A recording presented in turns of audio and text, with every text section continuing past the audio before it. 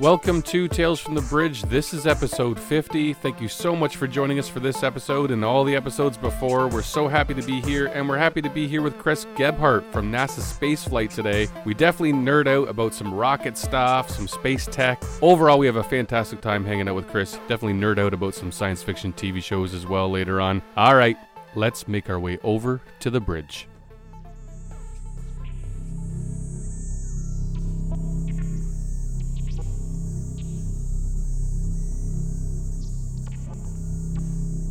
Happy to have Chris Gebhardt with us on the show today. Chris is the assistant managing editor of NASAspaceflight.com. If you like rockets and space tech news, you should definitely visit their website. Also, NASAspaceflight.com has an outstanding YouTube channel. It has over 1,700 videos of launches, live streams, conversations with some very interesting guests. Chris was there for the launch of the Ariane 5 rocket that sent the James Webb Telescope into space, so we'll definitely want to hear a little bit about that. And overall, he has a great amount of knowledge of all things that go up and sometimes come down. Chris, thank you very much for joining us today. Oh, it's my absolute pleasure. Really happy to be here. And really love what you guys do and the conversations that y'all have. Yeah, thank you. I've got to ask right off the bat, what's got you excited right now? Because there's so much going on. There's so many companies kind of coming up all over the place. Can you tell us some projects or some what's going on out there? What should our listeners know about, and what is exciting you? Yeah, so there's a lot of stuff that's very prevalent in the news, right? You know, NASA's new mega moon rocket with SLS and Artemis 1. Hopefully that's off the ground by the end of this month. We'll see. Florida has a hurricane that might be headed for it now. So we will see how that happens here at the end of the month. But, you know, there's a bunch of that. There's all the stuff with SpaceX and Starship's development and what that can do and sort of our, you know, revolutionizing the way we could explore or send things throughout the solar system. But it's really the last part of that really excites me. It's the throughout the solar system part, because for so much of my childhood and my professional career, it's really been the Mars explorers, those robotic explorers and rovers that capture, you know, hearts and minds, and we personify them and are sad when they stop calling home because of dust storms and everything like that. But for me, that's what I remember. That was the vast majority of it. And then, you know, you had a mission to Jupiter, a mission to Saturn. It seemed like every once in a while, NASA or, you know, the European Space Agency would gift a mission to another planet when we didn't need it for Mars. But we're sort of starting to see that flip. And that's really exciting me, because in the last year, we've had NASA announce 2 flagship missions to Venus to study its atmosphere, to study its interior. We've had the European Space Agency follow that up with a 3rd mission to really explore all of Venus, from the inner parts of its core to the outer parts of its atmosphere.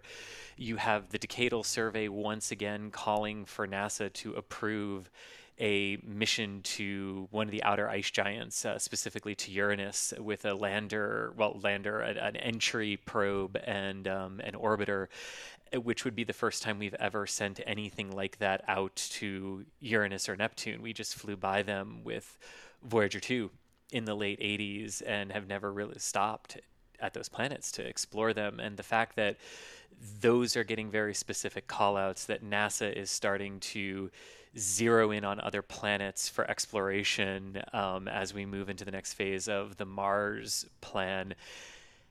It's just a really exciting time to be exploring the solar system in general. And you know, last year we had the Lucy mission launched to some of the Trojan asteroids around Jupiter, which have never been explored, but are these potential little time capsules that Jupiter has grabbed from the outer solar system because of the wonderful ways gravity works and how the planets migrated to where they are right now.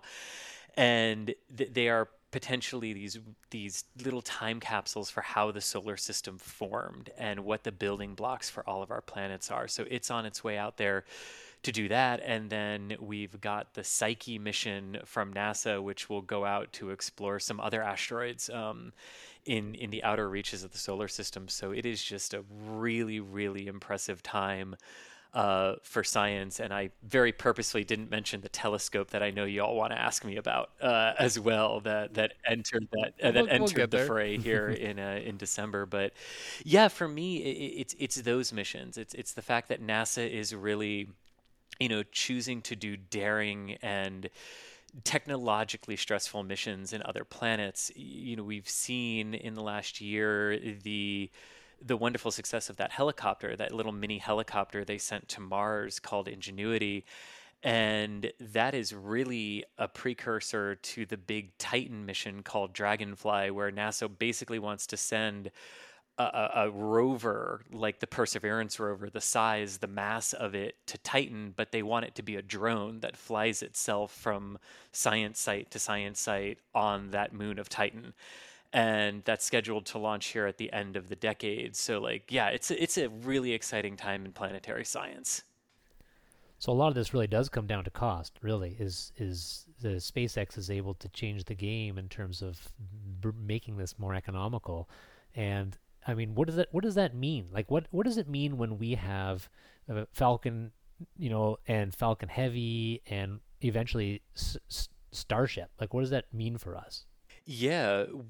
So one thing, the first and foremost thing that it means is that if other companies want to remain competitive, they've got to abandon the more expensive systems that have been our heritage systems since, in some cases with the Delta and Atlas lines, they can trace portions of their lineage all the way back to the very beginnings of the space age in the 1950s and 60s.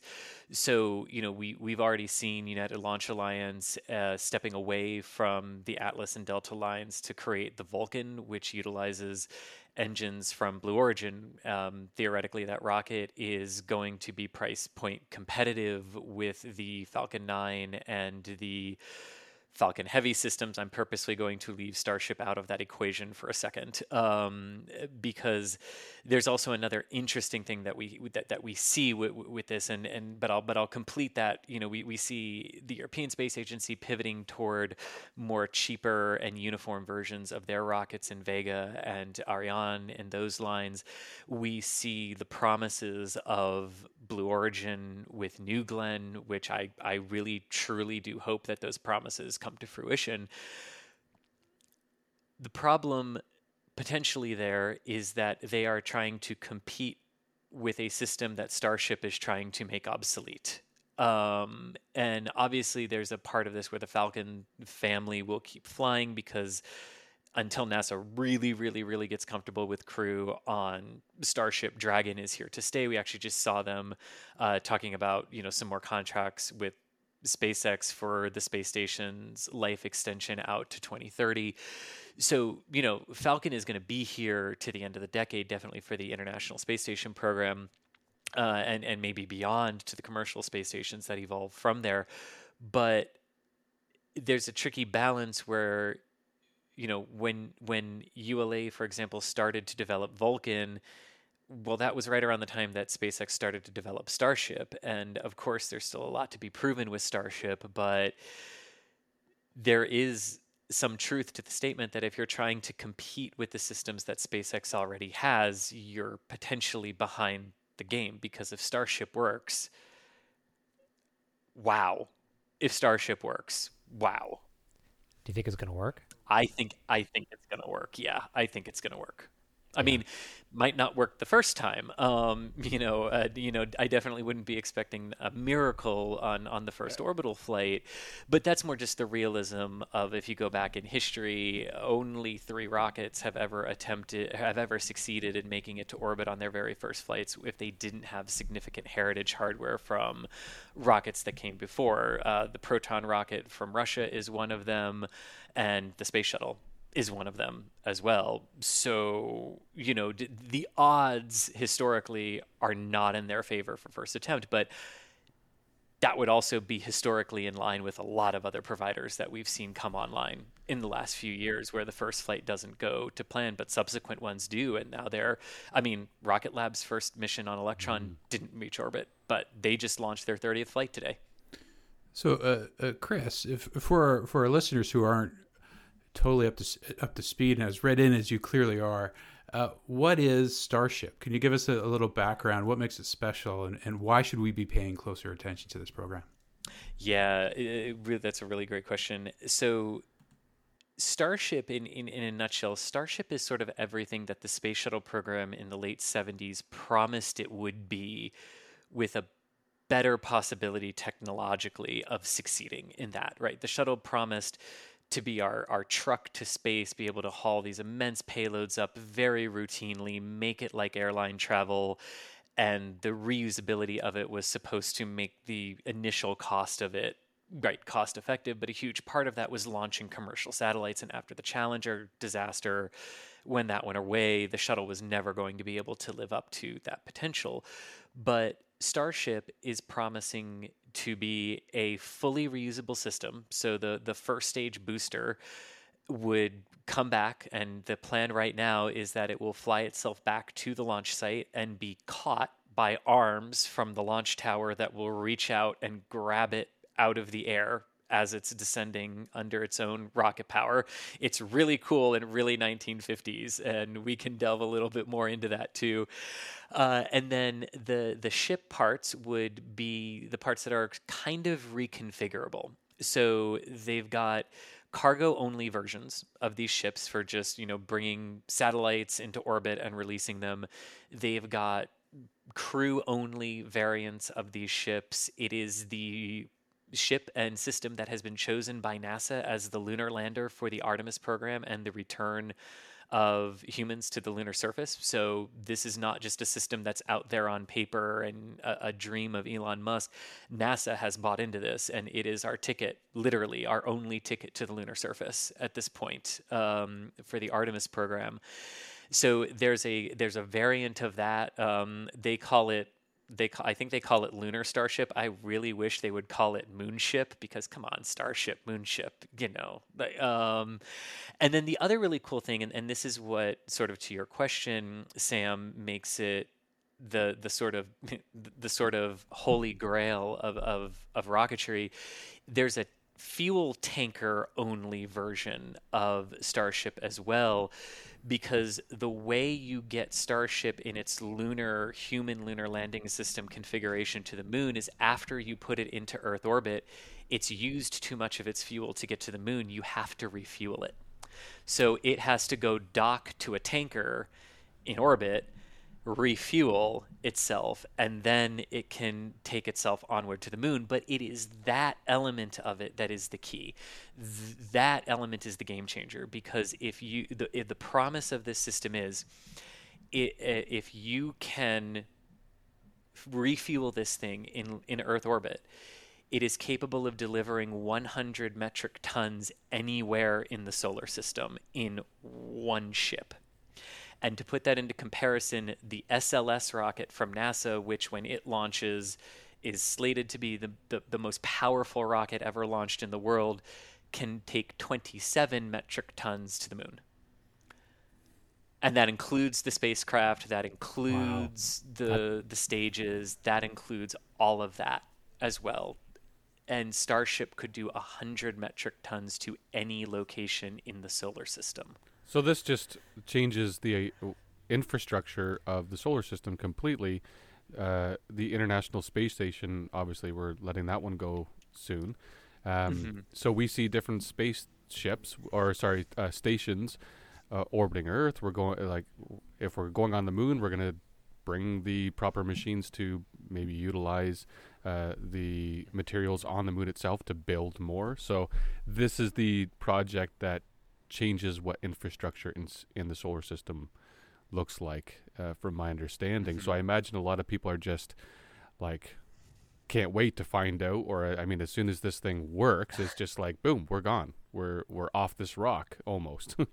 It could be. I think my experience with the industry is, I love the enthusiasm of that, but it might take a few years after first success to get there. But the fact that we're even able to legitimately say that sentence, a few years, is mind-blowing. If I'm in my early 30s, and if you asked me 10 years ago, will there be humans on Mars in your lifetime, my answer was, I hope so. My answer is now, Oh yeah, I'm pretty sure unless something goes catastrophically wrong with the Starship program, yeah, there will be, and potentially within 10 years.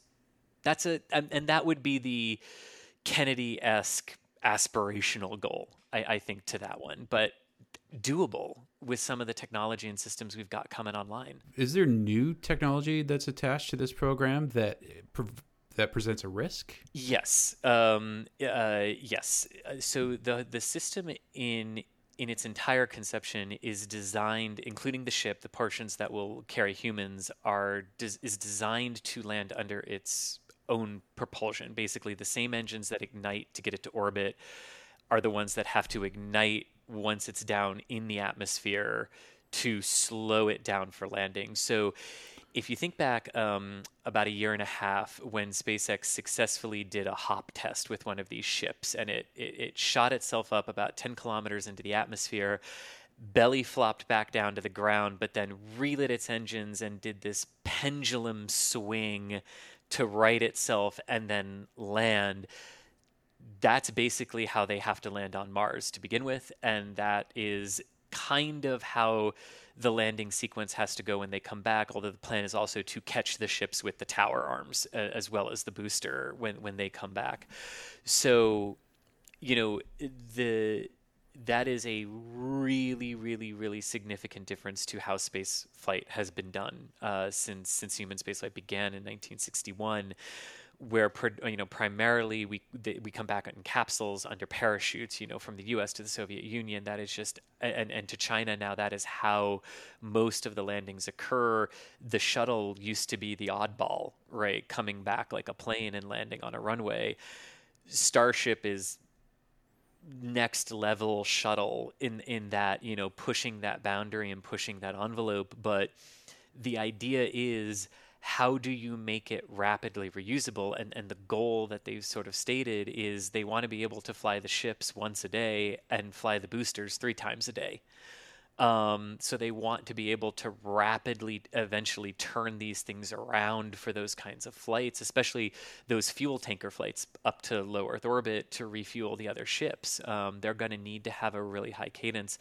So all of that sort of comes together to say the engines that they're designing, the Raptor 2 engines, are the new technology, the part of it that is probably the most riskiest just because of how much they are going to have to be relied on. Now, there's a great history of making really, really, really reliable engines for human spaceflight. The shuttle's RS-25 engines, which were called the Space Shuttle main engines throughout the shuttle program, only suffered one in-flight failure, and that failure wasn't even the engine, it was a faulty sensor on the engine that caused the engine to think there was a problem when there wasn't one. So in reality, 135 shuttle flights, take one of those out for Challenger since she didn't make it to orbit on her last flight, 134 flights, and we never had a problem realistically with the engine. So making them super reliable can be done.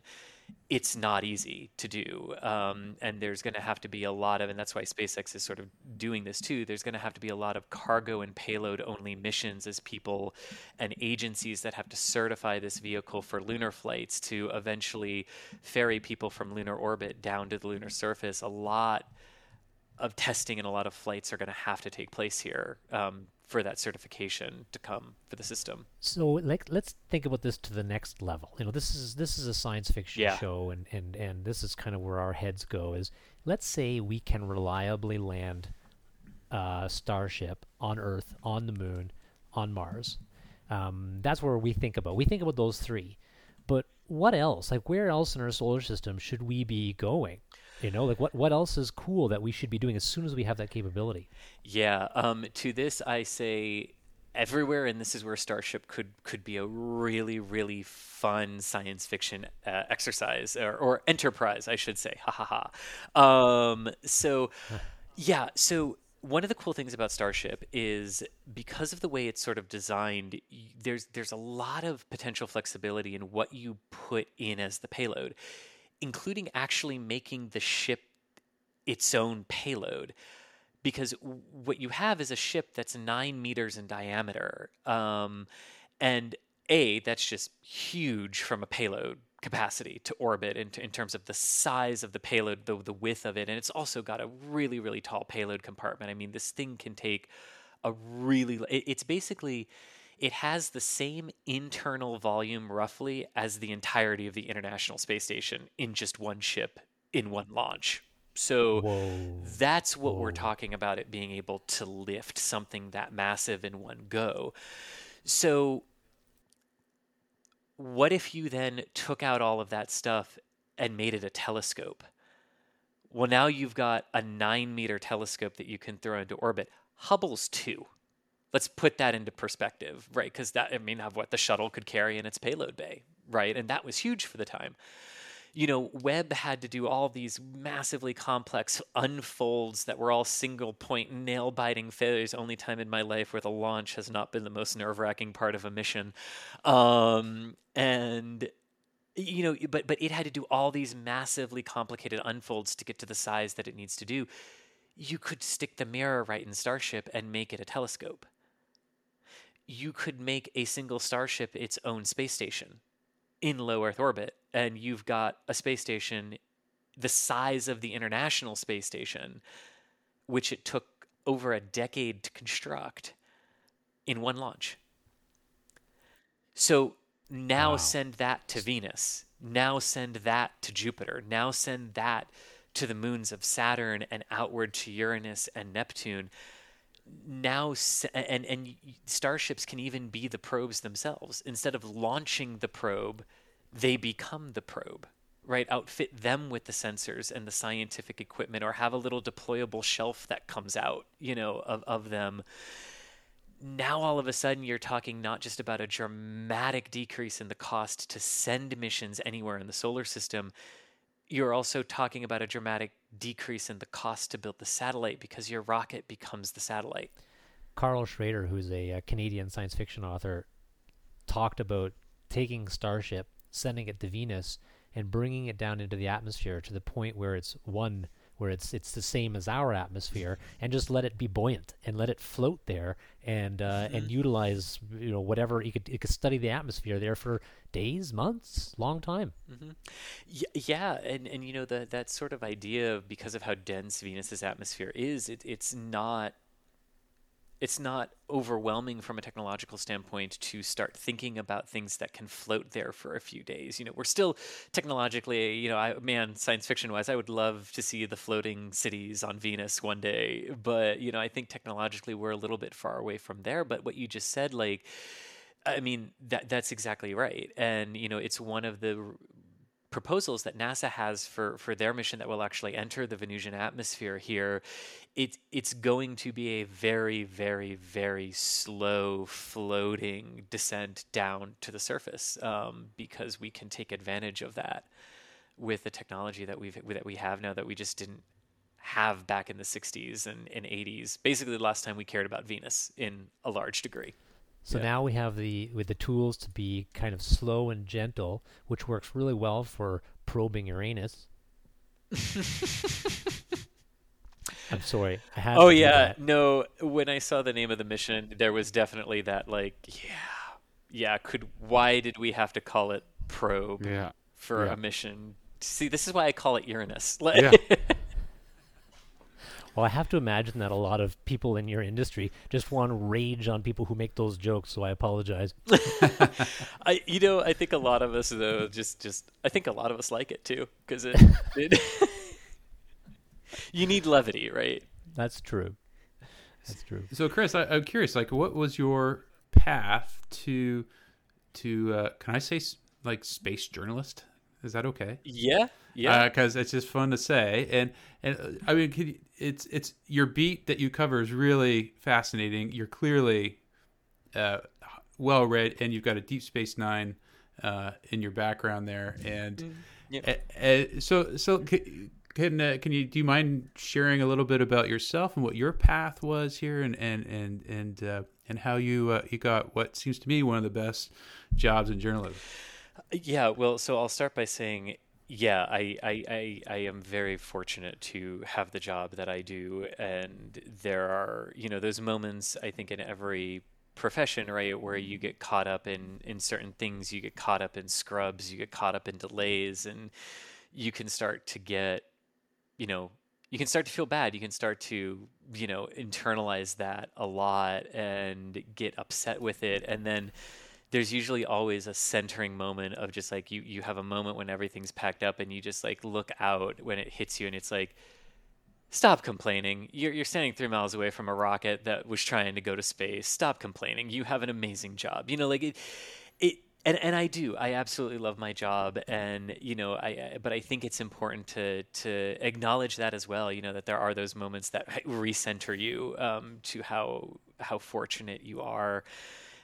Sometimes to have the jobs that you do, and that does happen for me as well. My sort of path to space honestly began, well, my mom used to joke about it, began in utero. So as she joked, she was a huge Star Trek fan. So so she would always watch the original series when it would come on the local CBS station at 4 o'clock on, weekday afternoons when she was home from work, and she used to joke with my dad, if he doesn't come out humming the theme song, something's wrong. So you noted there's a Deep Space Nine behind me over my shoulder. So yes, I am a Star Trek fan since before birth. And then totally grew up with Next Gen, DS9, Voyager, and Enterprise. And so my mom was really responsible for the scientific or the science fiction passion for me, and my dad was responsible for I call it the science reality portion. He was his parents moved down to South Florida after he went to college, and his first summer driving to the new home brought him through Florida on the week that they were launching Apollo 10 on the dress rehearsal to the moon. So he camped out overnight in Titusville and watched Apollo 10 lift off to the moon, and he never missed another human space flight with his own eyes from that day until the day he passed. And he gave that to me as well. And there's a photo that I had at one point where I was 10 months old and he's holding me in his arms, and my mom took the photo, and we're standing across the river in Titusville, and the date on the photo is the date that Discovery returned to flight from the Challenger disaster. So I too have technically seen every U.S. human space flight with my own eyes since the day I was born, even though I really don't remember a lot of them because I was way too young, but I have technically seen them. So, and I grew up here. I grew up in Florida, just north of the Space Center. We always went down for shuttle missions with crews, but I was very fortunate to be able to just walk into my backyard and see the satellite missions lifting off from the Cape. And then I applied to a bunch of universities in many different countries, and the one that gave me a full scholarship was right here in Central Florida. So that's the one I took, and that's what I went with. And it was while I was in college that I found NASA Spaceflight. And as happens, sometimes you go down rabbit holes. And I was clicking on links and eventually found the original Coming Soon homepage for NSF, where Chris Bergen was asking for anyone with writing experience who wanted to cover either the shuttle or the ISS. Those were the two programs back then, shuttle or ISS, and my, how we have grown since then. I sent him a message and applied, and he gave me a test article to write and hired me right then and there. My actual background has nothing to do with engineering or spaceflight or anything like that. My actual degrees are in cultural studies and English composition and rhetoric. There's some transferable skills there, I'm sure. Yeah. Oh, there are, yes, but no formal journalism degree and no formal engineering training at all. I self-taught myself everything I know about the shuttle and all these other rocket systems. Well, it sounds like you grew up with the future happening in your backyard. That's hard to escape. It's pretty amazing. What do you think the chances are of you reporting from space? Oh, I would go in an absolute heartbeat. I hope those chances are rapidly increasing, shall we say. I think we're actually recording this on the anniversary of the Inspiration 4 crew launch a year ago from the Cape, where I really admit that was the first time I watched people walk across a crew access arm and get into a rocket and went, oh my God, they're me. Like they have the same degrees that I do. They're not, they're not army test pilots or medical doctors with these massively impressive and deserving careers to be an astronaut, right? Like this is me. Like I see myself walking into that spacecraft, and I mean honestly that meant an awful lot to know that that possibility was there. And I would go in a heartbeat, if offered. I would do it. Yeah. Oh yeah. Well, you're talking to a bunch of other guys who happily would too. I think, right? Yeah, I would hope so. Right? Like, your show is Tales from the Bridge. My preferred way of getting up there. So I have to answer this historically first before I go with the current day systems. I would honestly, knowing everything about it, I would get on a space shuttle, and ride that to orbit and come back to the runway. I would do that knowing everything we know about them. I mean, right now, I gotta say, the Dragons are the way to go, right? It's the sleek first class ride. It even thanks you for flying Dragon, when you get to orbit. I think it says thank you for flying Dragon today or something like that when the first time it took Bob and Doug to orbit. So yeah, I would honestly, I would get in, I would ride Dragon or Starliner to orbit, especially based on Starliner's performance on its second orbital flight test, which seemed to go really, really well. I would fly either of those systems to orbit. Well, they're inviting YouTubers in particular. At least Elon Musk seems to be spending a lot of time with Tim Dodd from Everyday Astronaut. Like he seems to have an affinity for folks who have a presence on the internet. Like YouTubers. Maybe he'll take a liking to you and invite you on one of his ships. From your lips to there Elon's ears. I mean, we'll let him know. We'll let him know. I don't know what my honest emotion would be like, because and this is sort of the way I think about it. This is where my reporting side and my space romanticism side, can collide sometimes, because for as much as I've got to report on the Orion flight that's coming up on Artemis 1, there's a moment in that flight where it's going to get 40,000 kilometers away from the moon on the other side of it, and its onboard cameras are going to have the Earth and the moon in the same shot as one another. And what would it be like as a human being to see that? Not to see Earth just rise over the moon, but to see both of them out your window in the same shot. That to me is I don't know what my emotional reaction would be. I would be an absolute mess. The observer effect would the observer effect hasn't met me. Yeah. Let's put it that way. If you could go and you could describe it eloquently, I think you would add value to that mission. It's like sending William Shatner up into space to talk about it. Gosh. And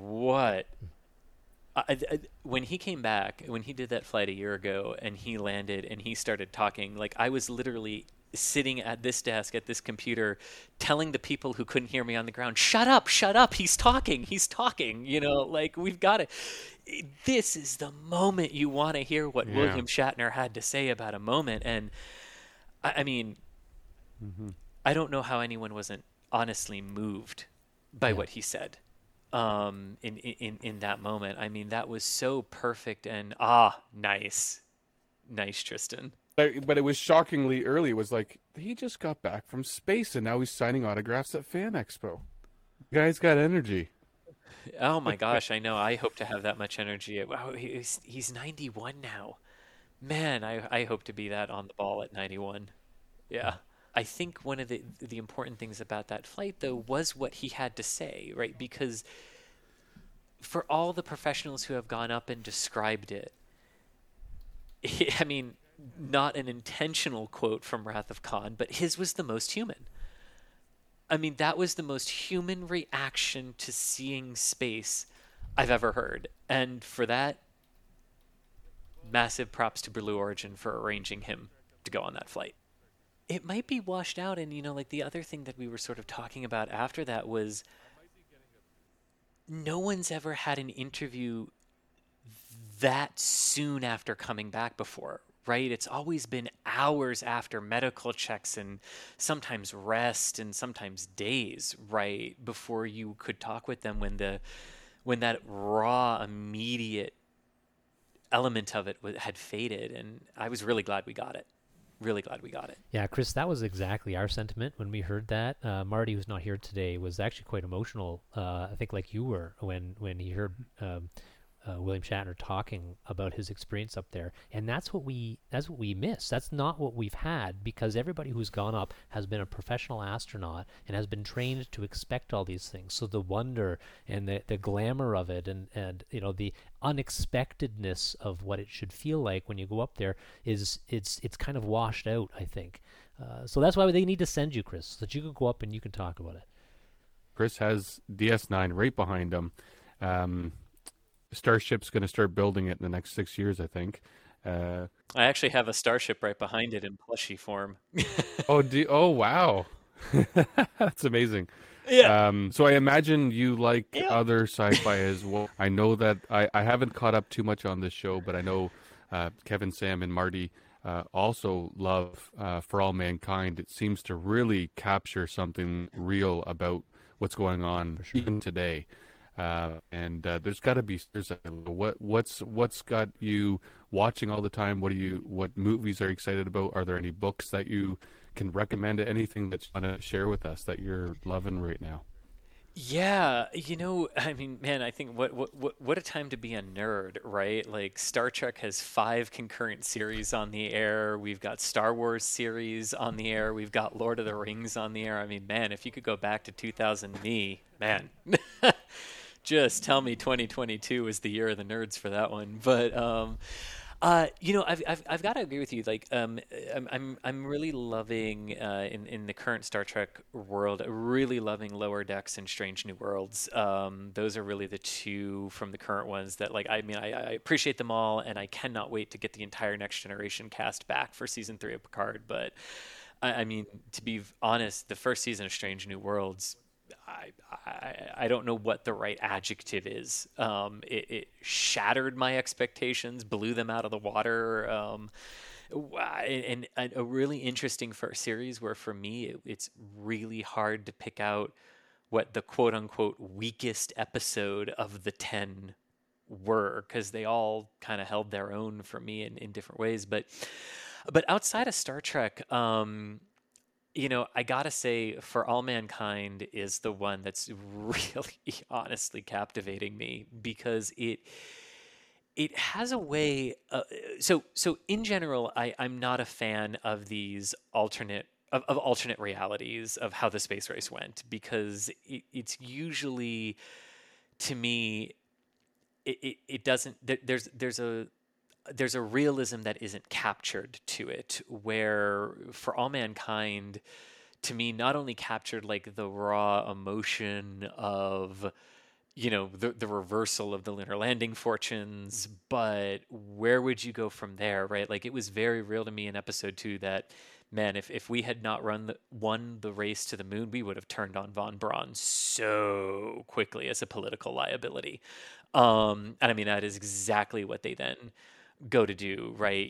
Pushing the Saturn V system harder than maybe it should have. Like, there's a lot of people who are just saying, yeah, it didn't have a launch failure because it just didn't fly long enough to have one with that system. And we see that in and then we see that happen in For All Mankind, and then the sort of extrapolation that they do from there to say, okay, if from there we would have still gone to shuttle, what would that have looked like in a continued space race age? That's a hard string of 3 words to say together, apparently. and then moving onward from there to Mars, it's sort of done in this very grounded and realistic way where I never lost the overall emotional arc of the unforgivable moment of the Soviets winning, for that series, and I really appreciate it for that grounded realism.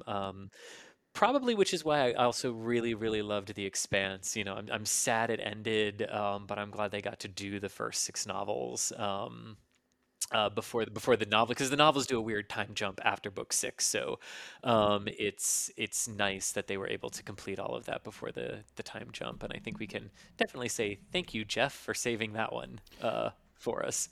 Yeah, I'm a huge fan of the Expanse, and what I loved about it was that it felt like an attainable future. Like it felt like a that some version of that's totally plausible in terms of what might happen and how humans evolve in space.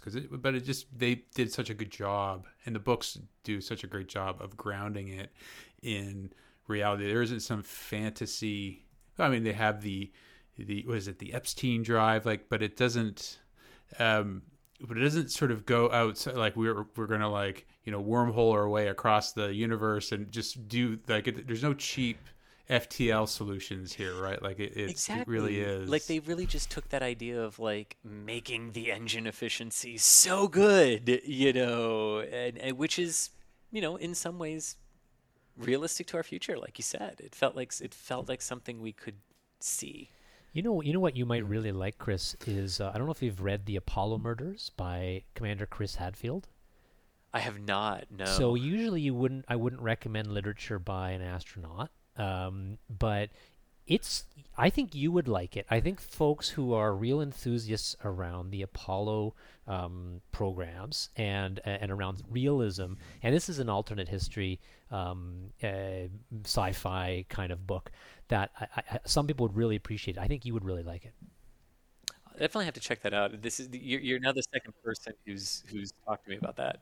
So I definitely want to hear more about the James Webb Telescope. And I mean, this is kind of the biggest thing to happen in so long. I mean, rockets are interesting and Starship's exciting, but we're looking back and discovering what the universe looks like. And we're not just looking at planets here. We're not just looking at, well, we are just looking at galaxies, but we're looking at many galaxies. And now we're seeing, this is just unbelievable. You were there at the launch of the James Webb Telescope.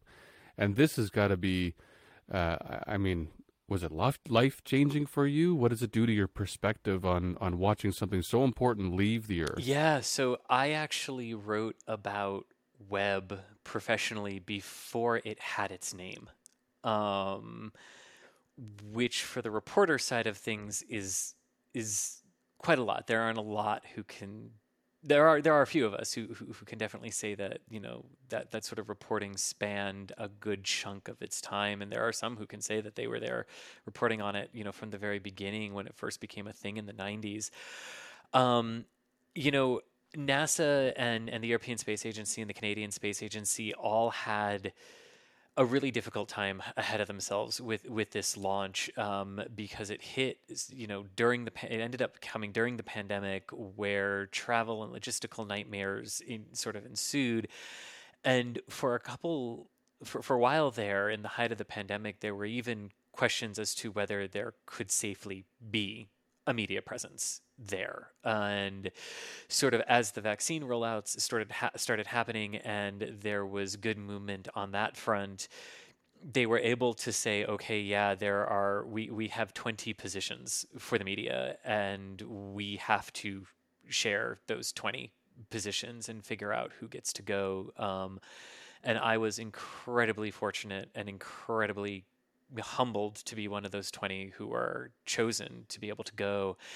It was a fascinating time to try to travel because it ended up right over the Christmas and New Year's holiday. And the way you get to French Guiana, its launch site from the US, is you have to go to Paris first. And the flight connections basically mandate a layover in Paris going both directions because Air France is funny and they think an hour and a half is enough time to land at one airport, clear customs, get your bags, drive across the city to the other airport, go back through security, and make it onto your plane. And it's like, yeah, I'll take the hotel room for one night, please, on that one. But you know, there also wasn't a lot to do because this was right around the time when the Omicron variant was arriving and nobody really had a good handle on exactly what it was. So, you know, there was a lot of hesitancy around that. If I had managed to contract it on part of the journey and tested positive in Paris, I wouldn't have been allowed to board the plane to go to Kourou.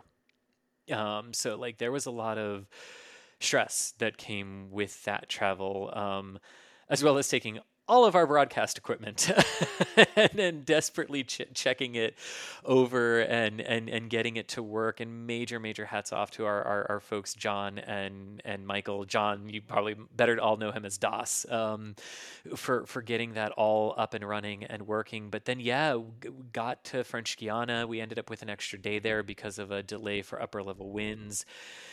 And you know, what was really nice down there is there was such a energy and excitement throughout the spaceport there because folks who had been there and working on this campaign for months and months and months and months in isolation from their families and all the holidays they had missed because of the hassle of international travel back then, with all the COVID restrictions, you know, there was such a sense of excitement and joy that it was here. The launch was finally here after 25 years of build and development and all the struggles of and everything of getting the telescope there, getting it checked out, getting it finally fueled, and getting it on top of the Ariane 5 for launch. I can honestly say nobody cared that it was Christmas Day. But I mean, our families were more like, "Oh, that sucks that you have to be there," and it was like, I don't care. Like, it's, if after 25 years this thing launches on the 25th day of a month, I'll take that as a wonderful sign that it was meant to be, and it's all going to go according to plan. And it was it was a really early morning, getting up around 4 o'clock local time or just before there, to get into position and everything for the liftoff, which came about 8:25 local time. And, French Guiana is also this place where it's usually overcast. You usually only get to see the rocket for about 10 seconds before it's into the clouds. And while it was overcast, we got about a good 30 seconds of view of Ariane as she took off with Webb. And we were just the right amount of distance away from the launch pad that by the time she punched through the cloud deck and we couldn't see the rocket anymore, that's when the sound waves started to reach us. So from my perspective, I got to track the vehicle with our broadcast camera there on the ground, a like dream come true, to be there for a launch, let alone the launch of Webb, of all missions, the launch of Webb. And I got to track it and do that part of my job. And then when there was nothing left for me to track is when the sound got there, and I just got to sit back and close my eyes and feel it happen at that point. Yeah. So there are a couple of differences, and rockets like Ariane 5 and the SLS that have really large solid rocket boosters do have a very different effect than a liquid fueled rocket like the Falcon 9 or the Falcon Heavy would. So with Falcon 9, it's a really intense sort of concussive sound from the engine, so you can kind of feel your shirt moving in the sound waves sometimes, depending on how close you are, depending on atmospheric conditions on the day and how that's all moving. And you can hear Falcon 9 for, a good 7 minutes after liftoff. You're still hearing the sound in the upper atmosphere and everything with that. Whereas the Ariane 5 and what it was like to feel James Webb leave the planet, the solid rockets are, beating through your chest. You can feel the sound waves pulsing in your lungs as the concrete building that you're standing on is shaking under all of the force of the rocket leaving the ground.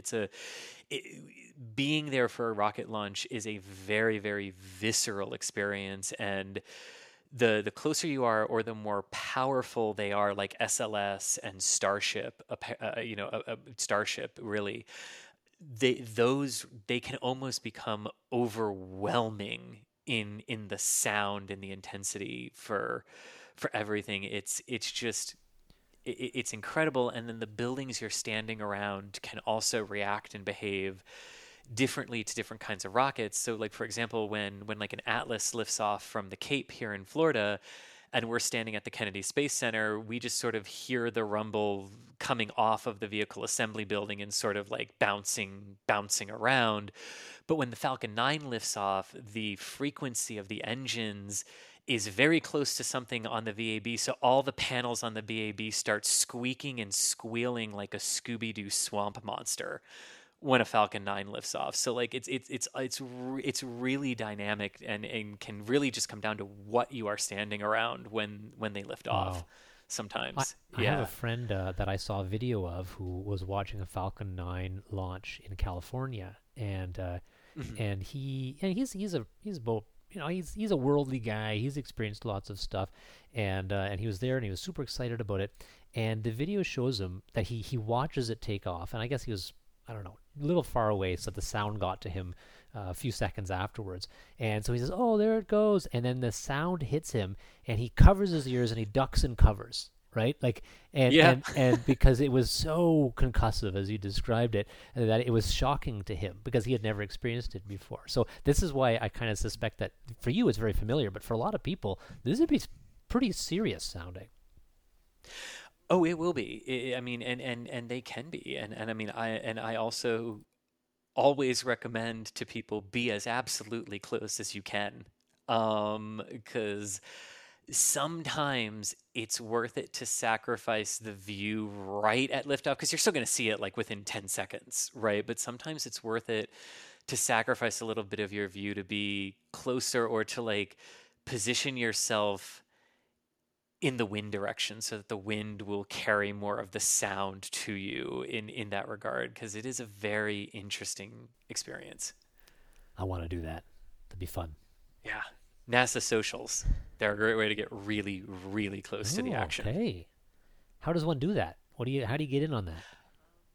So they put out, around big launches, they will put out a call for like a NASA social for this SpaceX cargo mission, this SpaceX crew flight, Artemis 1. And then it's just, I don't know how they do the selection process, but before the pandemic, I'll answer the last time I actually know the number to this, it was about 100 people per launch per NASA event that they would choose. I don't know if they've cut that back or not because of COVID. I know they just started doing them again, though, because they all arrived for Artemis 1. We've got a Nova Scotia, not too far from us. Actually, Chris was just writing about what's happening up there, so we're going to be able to get up there, Kevin. Go for a drive, watch some rockets launch. Yeah, we actually did just write about this. We talked with the folks over at, it's called Maritime Launch Services. They're just outside of Canso, Nova Scotia. They just started breaking ground on the launch site. I think their plan is a suborbital test flight next year, and then first orbital flight in 2024. And it's not like like a small rocket. It's a good, like, it's this class of rockets that launched the Cygnus spacecraft from Northrop Grumman to the International Space Station right now. So it's a good medium lift capable rocket there.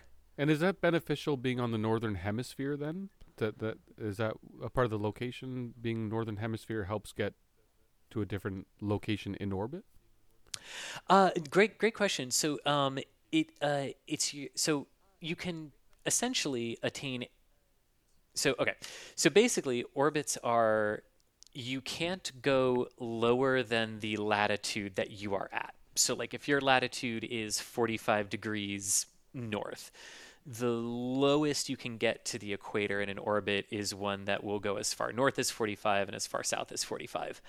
But one of the good benefits to being, and I chose that number for a reason because it's more or less where this one in Nova Scotia is you're equidistant between the equator and the North Pole. And that actually gives you a pretty good positioning to be able to do what are called low inclination missions, which is what a 45-degree orbit would be, and these really high inclination missions that some of the constellations that we're seeing have to get up and get into, these polar constellations and for polar missions. So it's actually pretty well suited in sort of splitting the needle between satellites that need to get close to the equator and satellites that need to get into polar orbits. And that's where a lot of the potential traffic could come from for maritime launch services. And because they chose Nova Scotia as well, they basically just have the entire Atlantic as their launch range, so you don't have to worry about overflying land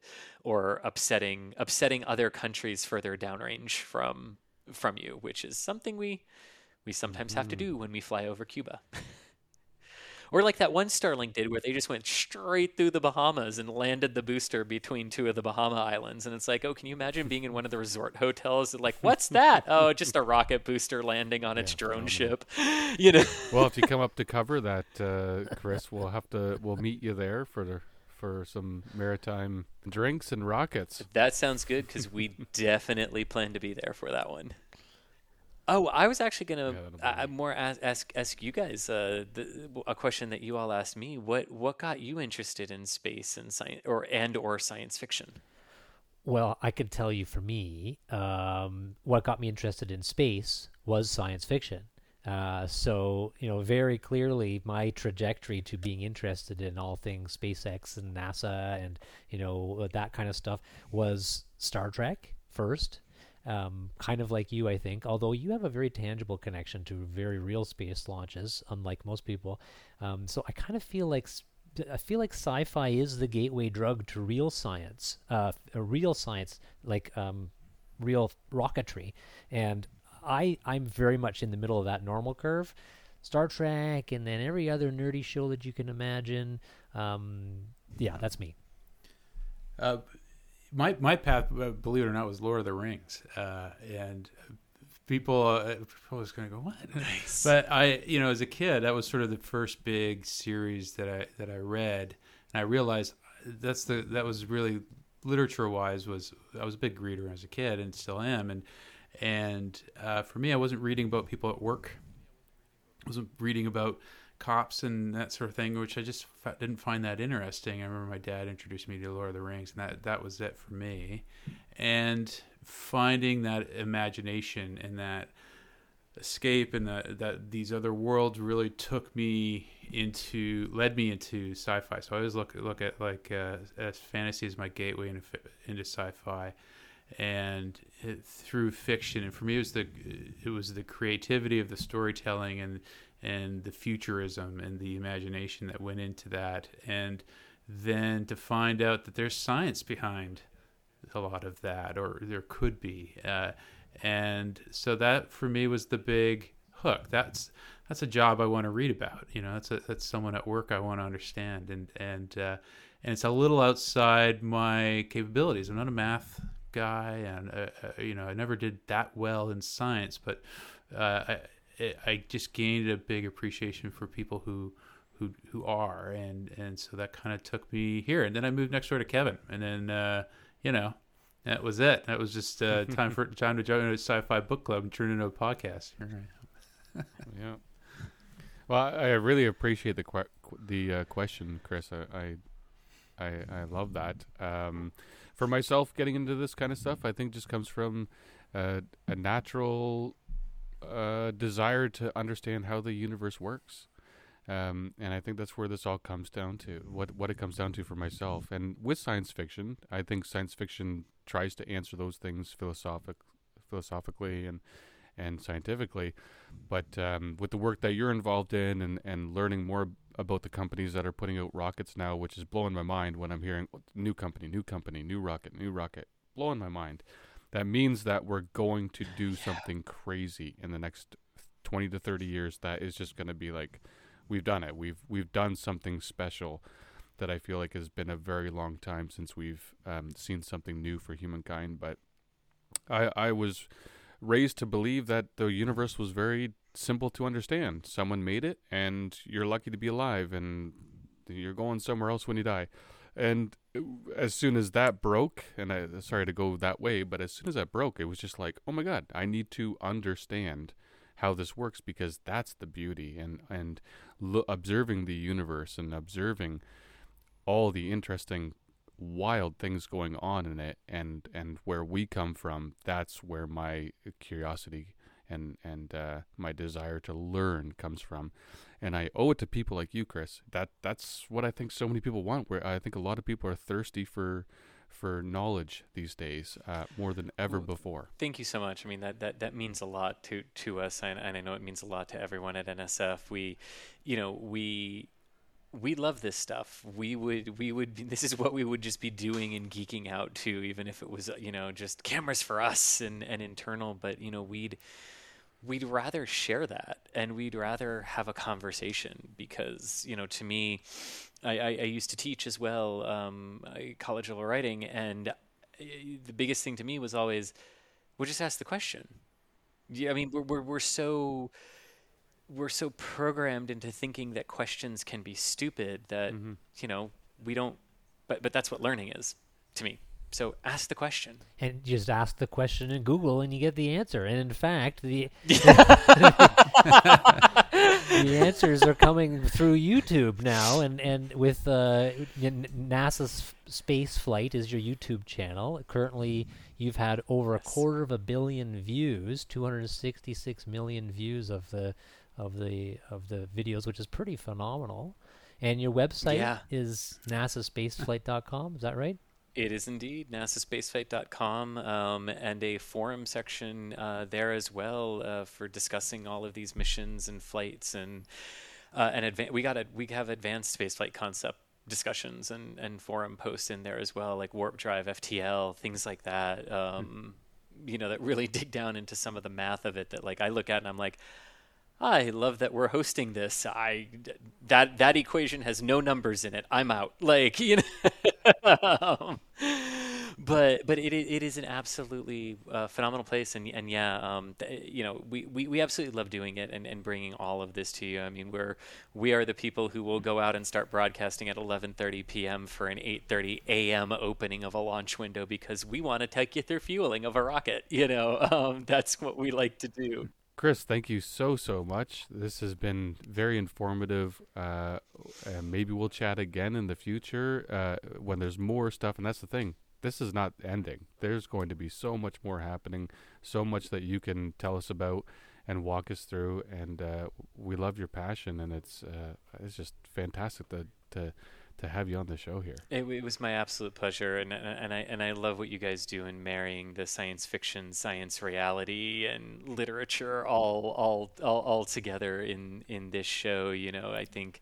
Well, thank you, Chris. Literature is so often overlooked as a key element to everything. So I really do appreciate that you guys are doing that as well. Yeah. And if you're ever in Florida, let me know, because we got some good watering holes down here, and you can see a launch pad from them too. So let me know when you're here. Oh my goodness. Yeah.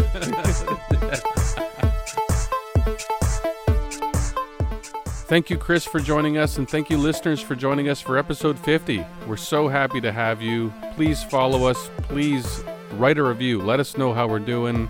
We want to hear from you. We really appreciate our listeners very much. Follow us on Twitter. Let's have more conversations. Find our group on Facebook. Let's just chat. Let's talk about geeky stuff. Thanks for joining us. Until next time.